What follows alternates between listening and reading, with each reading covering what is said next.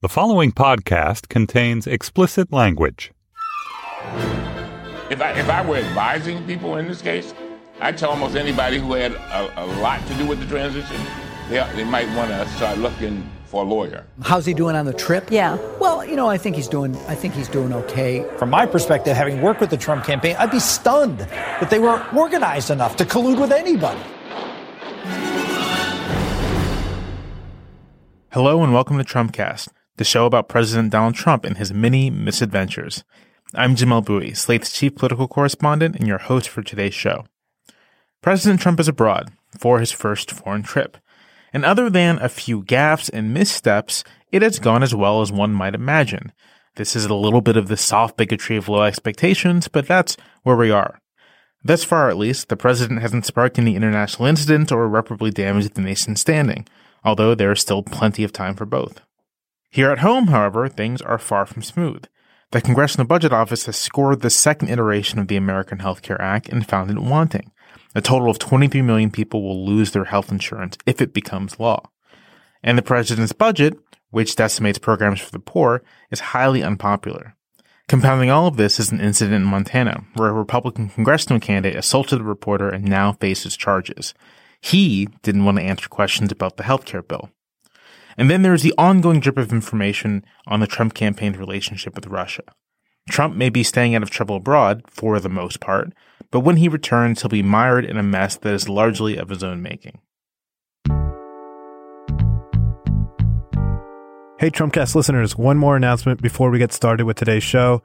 Are you a Slate Plus member yet? If not, why not? With Slate Plus, you could get Trumpcast bonus segments and ad-free versions of the show. This week, you can hear me chat with Laurel Rosenhall. She's a reporter at Cal Matters, and she wrote a great piece in this past weekend's edition of the California Sunday magazine about Congressman Kevin McCarthy and why he's Trump's go-to man in Congress. So be sure to go to slate.com/Trumpcast Plus to join Slate Plus and get your ad-free versions of Trumpcast plus a weekly bonus segment. That's slate.com/Trumpcast Plus.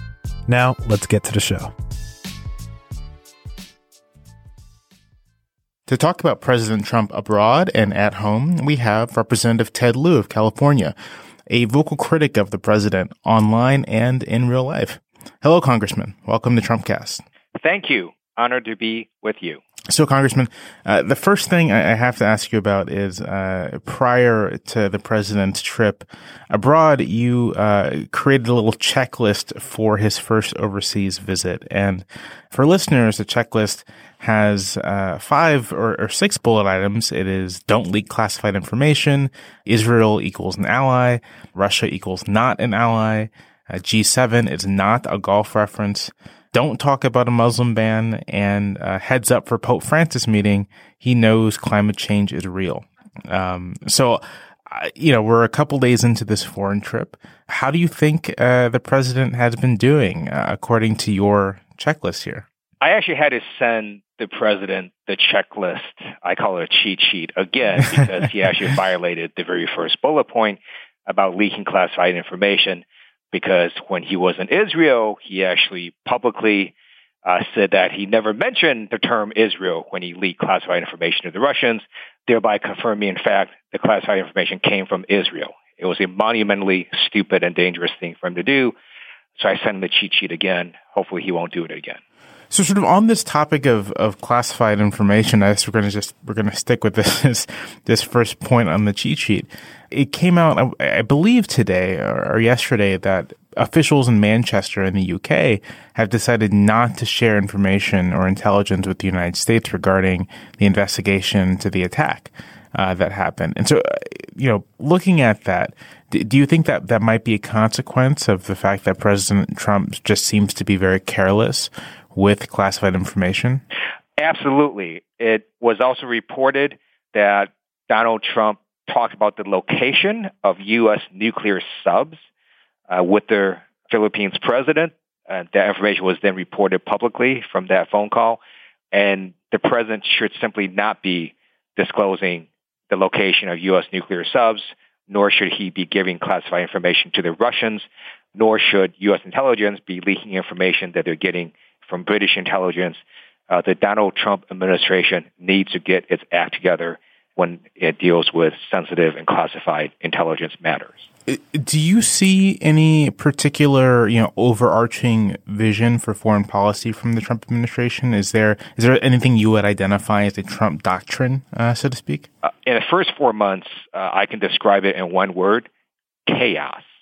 You've got their incoherent strategy in Syria, and then when you look at North Korea, you've got very provocative statements from the administration. You have Vice President Pence saying the sword stands ready. You had Donald Trump making provocative statements about the North Korean dictator and regime.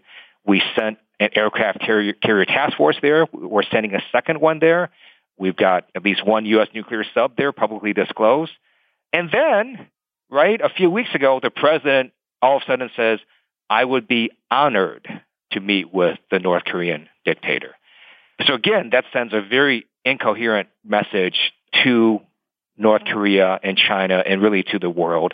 And it makes it very difficult for world leaders to trust this administration because they don't know if the president will undercut his officials a week later. In addition, Donald Trump himself has a very unfortunate and dangerous view of foreign affairs. He says he wants to be unpredictable.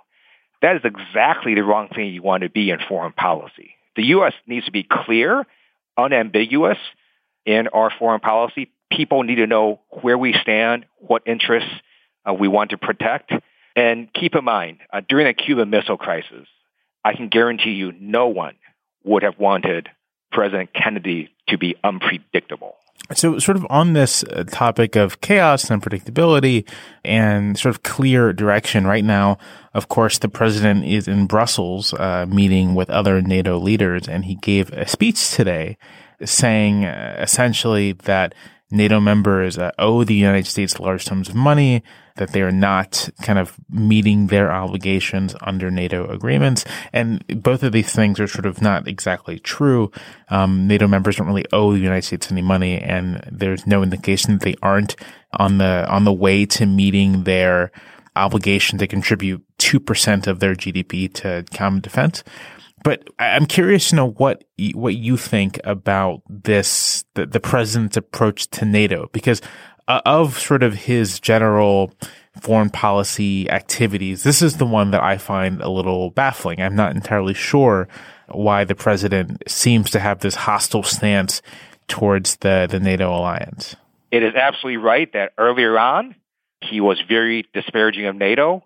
But then, if you remember, he changed course and he started saying really good things about NATO. And then today he changed course again and went ahead and disparaged them again. So you never really know where you are with Donald Trump, and that is a massive problem for foreign affairs and foreign policy. It makes America weaker. And his speech today was just really stupid because what he's saying can't actually be carried out because let's just be clear, the United States is not going to withdraw from NATO, and the NATO countries know that. So he's sort of trying to exert leverage where he has none. Because in the world, we have one superpower, that's the United States, and world stability benefits the U.S. way more than any other nation. So we are the primary beneficiaries of a stable world, of not having Russian encroachment, of not having other destabilizing things happen. And NATO countries know that as well. So the president basically said a whole bunch of stuff that just isn't going to come to realization. So it's not clear why he says it at all, because it just ends up making NATO countries angrier at the United States. You know, what's so striking about that, and I was watching the video of President Trump's speech in Brussels, and you could almost feel how uncomfortable everyone was there. But what's so interesting is that it's a real contrast to Trump in Saudi Arabia, where he felt very comfortable, or seemingly felt very comfortable. And I'm sort of curious if you noticed that at all, this difference in how President Trump feels with our NATO allies, with whom sort of we share basic values about democracy and human rights, and his sort of discomfort with them, and then his seeming comfort with the Saudi regime, which in a lot of ways, we have this alliance, but in a lot of ways there are real tensions with regards to values. That's a great point you just made, and my view is that Donald Trump at heart is an authoritarian. That's why I think you see what you just pointed out. It's also one reason I resist him. I can disagree with presidents on policy matters, if it's healthcare policy or tax policy. But what became clear to me was that Donald Trump is a danger to our republic because he is going after our institutions of democracy, from the free press to the judiciary, to stifling internal dissent, to lying repeatedly. It makes it so that the American public starts to question, what is true and what is false, and that goes down the road of authoritarianism, and that is a clear and present danger. It's not surprising to me that he would feel incredibly uncomfortable standing in front of a bunch of leaders of democracies. So to switch gears a little bit and kind of come to affairs at home, I think at least the big news in terms of domestic policy this week is the president's budget and then the Congressional Budget Office's score of the American Health Care Act. How has the score of the AHCA been received in Congress? How are your colleagues talking about it and thinking about it? Because from my vantage point, it seems as if many Republicans are very loath to talk about what the CBO has found with regards to the bill. Well, last night we had an example of a GOP Republican candidate who would rather body slam a reporter than talk about the new CBO score. This nonpartisan CBO score is devastating to Republicans nationwide. It puts Republicans everywhere at risk of losing their congressional seat. The score confirms what many of us already knew. Trump Care is a bigly disaster. 23 million people are going to lose their health insurance. Premiums will rise 20% by 2018. 1/6 of the healthcare market starts becoming destabilized by 2020. And many people with pre-existing conditions will have to pay more. And the CBO straight up says some elderly people will have to pay, have an 800% increase in their premiums. This Trump Care is a massive problem for the Republicans and for the president. Do you think that because Republicans in the House voted on the bill before the CBO score came down, so now it's just sort of on their record. They have supported the bill. It's unclear if the Senate is going to take it up or if the Senate will even produce a bill that's anything similar to the AHCA. How do you think Republicans are going to deal with this? If the outcome is just this stark, how are they going to respond to voters on this? I double, triple, and quadruple dare the U.S. Senate to vote for Trump Care as it is, because that will also make it much easier for Democrats in the Senate to take back the majority. Mitch McConnell, however, is actually smarter than that. He has basically said that they're starting over because they realize what a big disaster Trump Care is, and they're going to put forth their own plan. I don't know what that is. I do know it's being drafted by basically a dozen white male Republican senators. So, my advice would be, you might want to get some diversity in there. But I haven't seen the U.S. GOP Senate plan, so I'll wait to see what that plan is. But it's going to look really nothing like the Trump Care plan that passed the House, because no one wants to be attached to that plan. Where do you think Democrats should go with regards to health care? I know there's a big push for Medicare for all, for a kind of single-payer approach to health care, but it seems like there is a lot of space now for Democrats to take a lot of different approaches. And where do you fall? How do you see? I support Medicare for all. I support improving Obamacare. I am on Obamacare. I am happy to work with Republicans and Democrats to improve the law. Any law can be improved. But to repeal Obamacare and replace it with something far worse is insane. And so one last question. This is something I've been asking people a lot because I'm curious to hear. So you are a very vocal opponent of President Trump. I follow what you say on Twitter, and you're a very vocal opponent on Twitter in particular. And sort of looking at the landscape of what you might call the resistance, who are people that you are looking toward? Like, who are people that you are looking at? Who are emerging leaders that you are interested in and are following?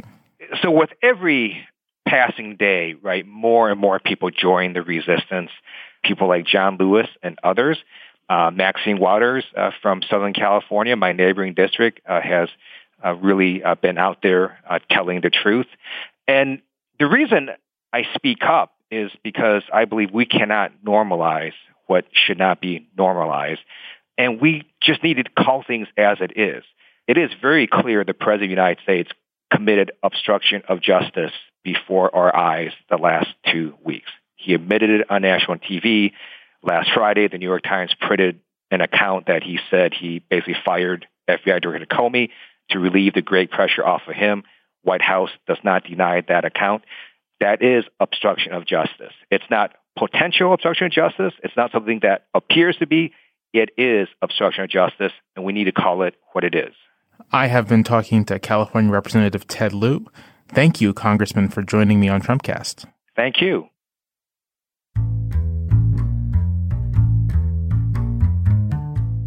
And that is our show for today.